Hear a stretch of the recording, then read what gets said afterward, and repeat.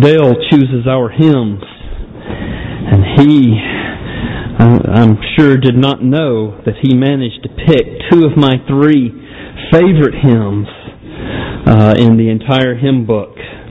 Abide With Me. 26 or 27 years ago, I was visiting with a husband and wife and their granddaughter in Uganda. Their son and his wife had been killed by Idi Amin. And we spent the evening together, and at the end of the evening we sang Abide With Me. And it always has special significance for me whenever we sing it. And then my all-time favorite is How Sweet and Awesome is the Place. The content of that hymn forms the content of many of my prayers for the church. Let's pray. Father, I pray that the words of my mouth and the meditations of our hearts would be pleasing in your sight, O God, our rock and our Redeemer, as we consider our Lord Jesus Christ, who is the true rock, who is our true salvation, who is the way, the truth, and the life. We pray in His name. Amen. You know, sometimes when you need to make a significant life change, God will sometimes send something your way that causes you to move. This was the case for Martin Luther when he was still a young Catholic priest, but he was beginning to understand justification by faith. He would listen to the confessions of his parishioners.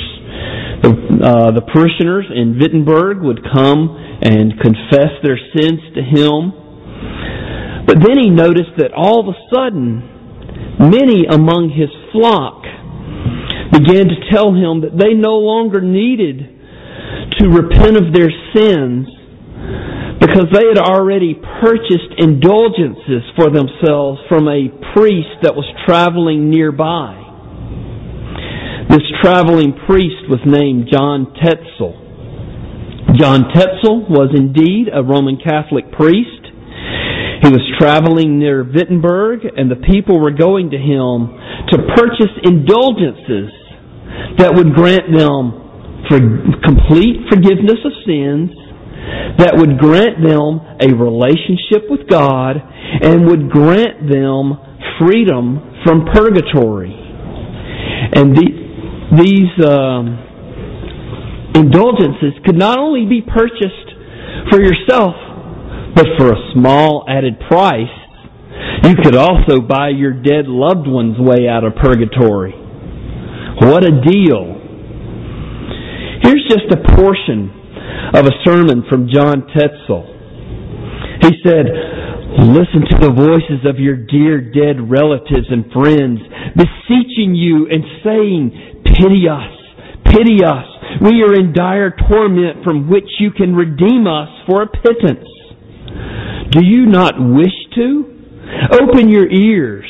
Hear the father saying to his son, or the mother to her daughter, 'We bore you, nourished you, brought you up, left you our fortunes, and are you so cruel and hard that now you are willing for so little? You are not willing for so little to set us free? Will you let us lie here in the flames? Will you delay our promised glory? Remember that you are able to release them. For as soon as the coin in the coffer rings, the soul from purgatory springs." Well, what had happened back in the 1500s, the early 1500s, is that the Pope had allowed for the sale of indulgences because he had a great building project that was just beginning in Rome. He was just beginning to build what would come to be known as St. Peter's Basilica. Some of you have likely toured it if you've ever been to Italy. The idea that you could buy your salvation, or that you could buy your dead relatives' way into heaven with money, incensed Luther. It was the sale of indulgences that caused him to write the 95 Theses and nail them to the church door in Wittenberg. Did you know that the Roman Catholic Church still endorses the idea of indulgences? You can Google it if you don't believe me. Roman Catholicism teaches that saints who lived exemplary lives over and above what you would need for salvation, that they have given their righteousness, their excess righteousness to the church, so that the church can then grant indulgences to people who need some extra righteousness to get out of purgatory. Now, Roman Catholicism has since rejected Tetzel's aggressive practice of selling indulgences, but they still make indulgences available. Usually at a person's funeral, it is mentioned that you can purchase additional masses for your loved one in case that they are having to go to purgatory to purge themselves of some of their sins. Martin Luther and all the other reformers used the phrase solas Christus to set themselves apart from this nonsense. Christ alone is the only way of salvation. You cannot purchase extra righteousness or excess righteousness from some of the so-called super saints.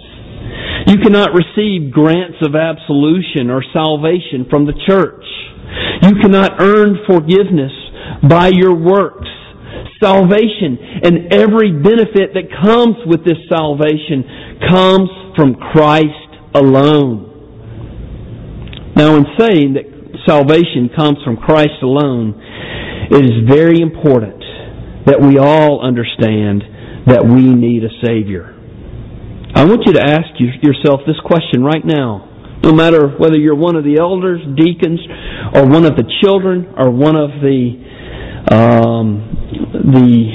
older of our members, or one of our visitors, I want you to ask yourself this question right now. Do I really need a Savior? The reason I want you to ask yourself that question is because, sadly, many people don't fully recognize that they need one. They reason that they are not really bad people. Or even if they understand that they've committed sins, they can appease God by cooperating with Jesus. By exercising their self-discipline, they can turn away from their temptations while Jesus does the forgiving. And so it's Jesus plus me. And Jesus plus anything is a rejection of Christ alone. And the reason why so many people will add a plus sign to Jesus plus, is because they are never really ready to humble themselves enough to admit that the Bible's testimony about them is true, that they are unholy. And so they want to add a little bit of themselves to keep for themselves a little bit of goodness for themselves, rather than truly embracing the Bible's testimony about them. But to have Jesus Christ as your Savior, you must realize that you are desperately in need of being saved. And Jesus alone must do the saving. When we speak of Christ alone, we are saying that the salvation of humanity depends entirely upon the person and work of Jesus Christ. If there's any other way for us to be saved without Jesus going to the cross and bearing our curse and suffering the wrath of God in our place, God would have surely found that alternative way. God, in His infinite knowledge and wisdom, would surely have planned another way if there were another way. But Jesus Christ is the only one who can meet our need, and He is the only one who can accomplish all of God's sovereign demands that are needed for our salvation. And the difficulty here arises from the perfections of God's nature. God must punish sinful man. He is a just God. Yet, He is also, in His mercy, determined to forgive to forgive sin. So then, how can God be just and the justifier of sinners? He cannot simply overlook sin and still be just. He cannot relax the demands of His justice and still be holy. Only Jesus Christ can bridge the gap, can bridge the infinite distance between God's holy justice and His loving determination to save sinners like us. It's such a mystery that the Bible says even the angels long to look into and figure out exactly how God was able to do this. The question of how an infinitely holy and just God could forgive sinners is the central theme of the Bible. From the first communication that God had with humanity after Adam's sin, God made His intention known of saving sinful human beings, while at the same time upholding His justice. You remember Genesis chapter 3. God proclaimed that He would raise up a descendant from Eve who would bring salvation by crushing the head of the serpent. But then He continued to express His holy justice by removing Adam and Eve from the garden. And so the whole rest of the Bible is nothing less than the unfolding plan of God to bring Eve's descendant into the world so that He could bring His promised salvation. Jesus Christ is not and never was considered a plan B in God's mind. He was not God's Hail Mary that God launched at the last second when the Jews unexpectedly put Jesus on the cross. Oh, speaking of Hail Marys, my sincere congratulations to you Florida Gator fans. The message of the Bible is that God determined to save sinful humans in the only way possible. How did He do it? By sending His Son in the likeness of sinful flesh, that He might condemn sin in the flesh. He marked out a people for Himself from which to bring the Savior. Who were these people? Well, these were the Israelites. How did they reward His choosing them to be His own treasured possession? They rejected Him continually. They worshipped and served the false gods of the nations around them.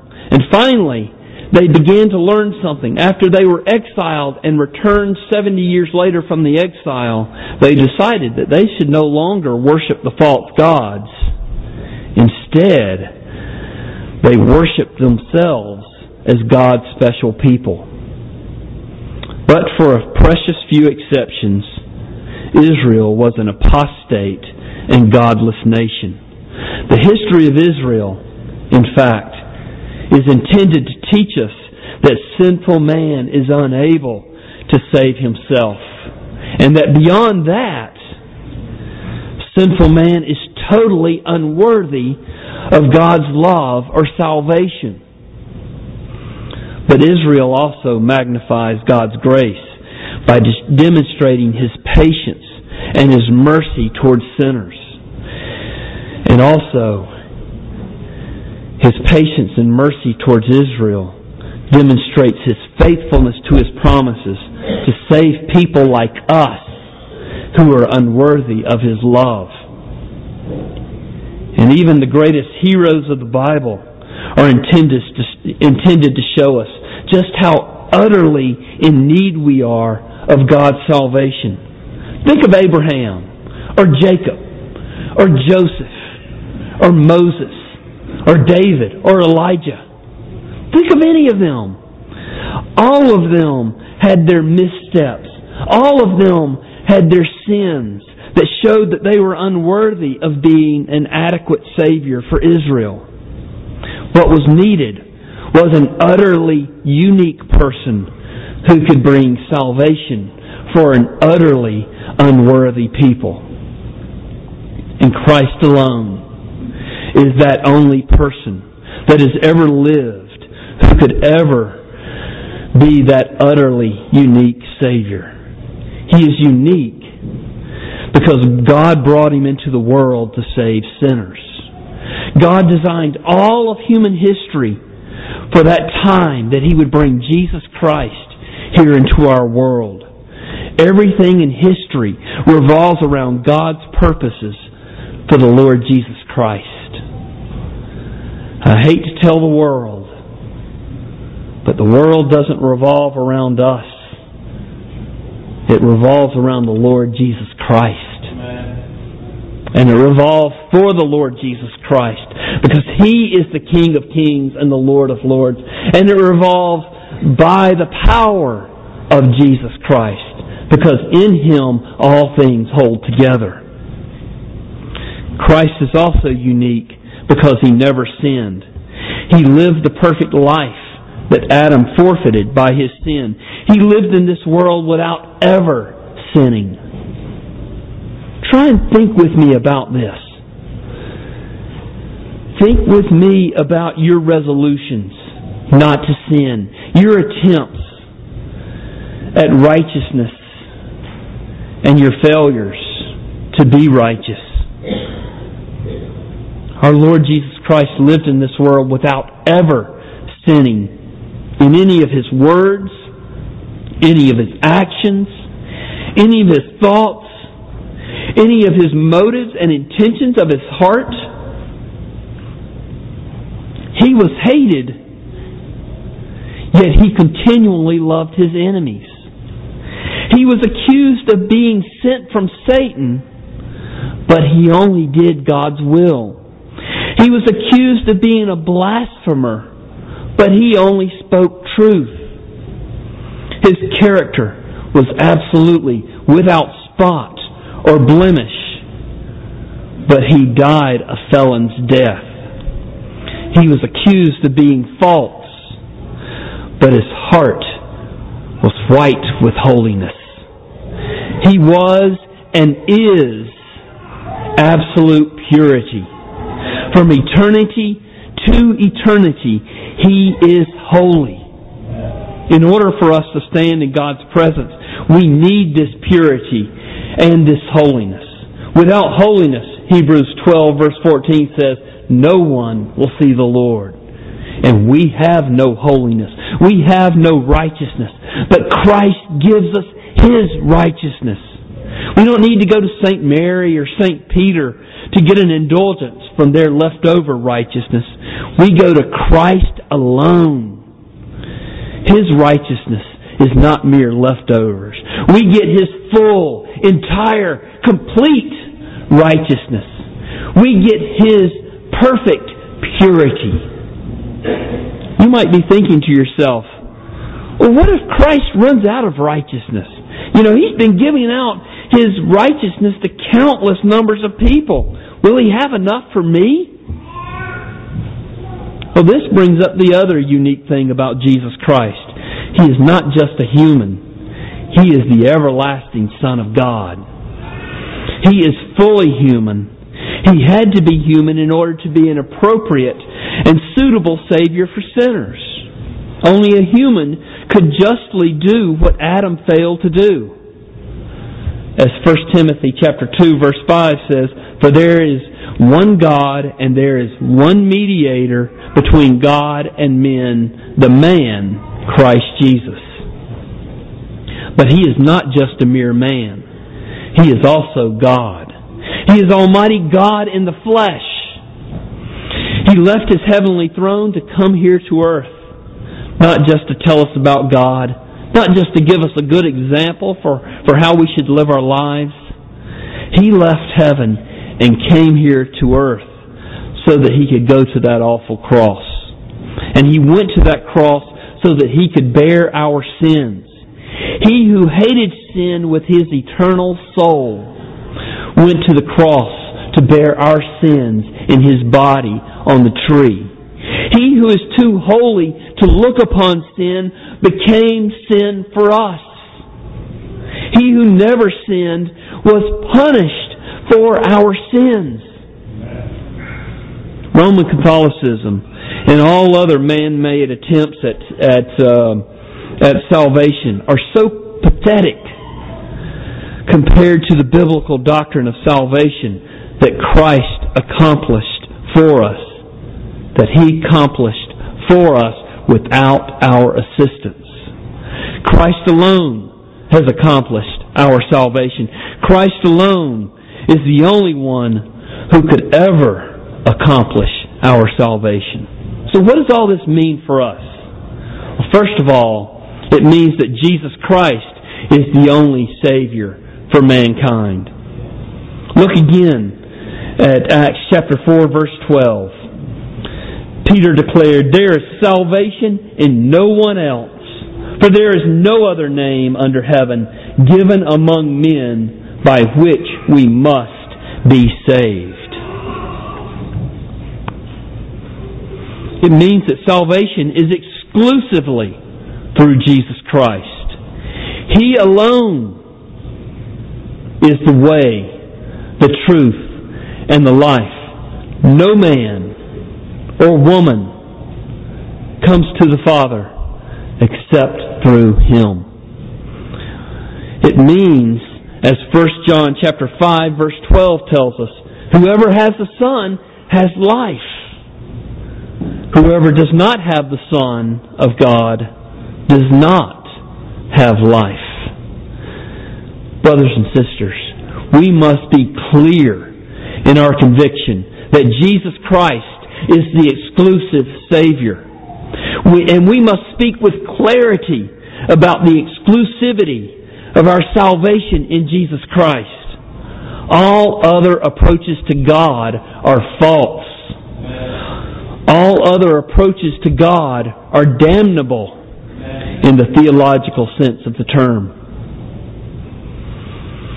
If we become squeamish about our testimony regarding the uniqueness and exclusivity of Christ, we will have become like salt that has lost its saltiness.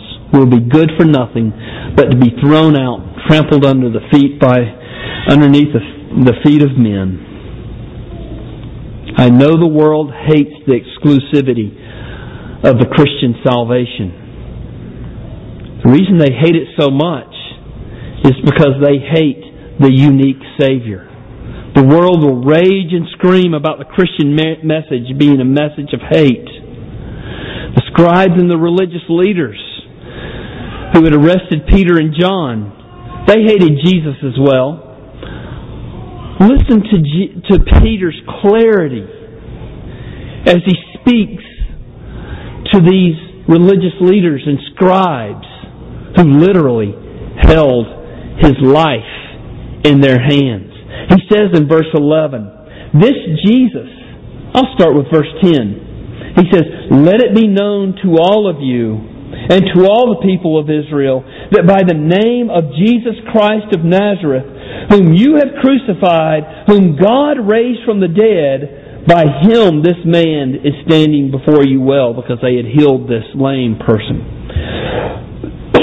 Then he says in verse 11, "This Jesus is the stone that was rejected by you, the builders, which has become the cornerstone, and there is salvation in no one else. For there is no other name under heaven given among men by which we must, not may, not might, but must be saved. When unbelievers throw themselves at Christ in all their fury and all their hatred, they will only be smashed upon Him, because Jesus Christ and His salvation is not movable according to the sensitivities and feelings of mankind. He is the rock of our salvation. He is the true cornerstone, as Peter says in verse 11. And then lastly, we learn from the doctrine of Christ alone that Jesus is the gospel. When you become a believer, you're not simply placing your trust in a set of stale doctrines.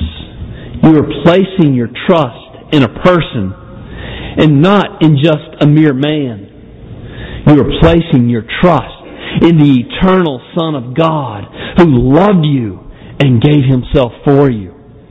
He loved you enough to leave heaven for you.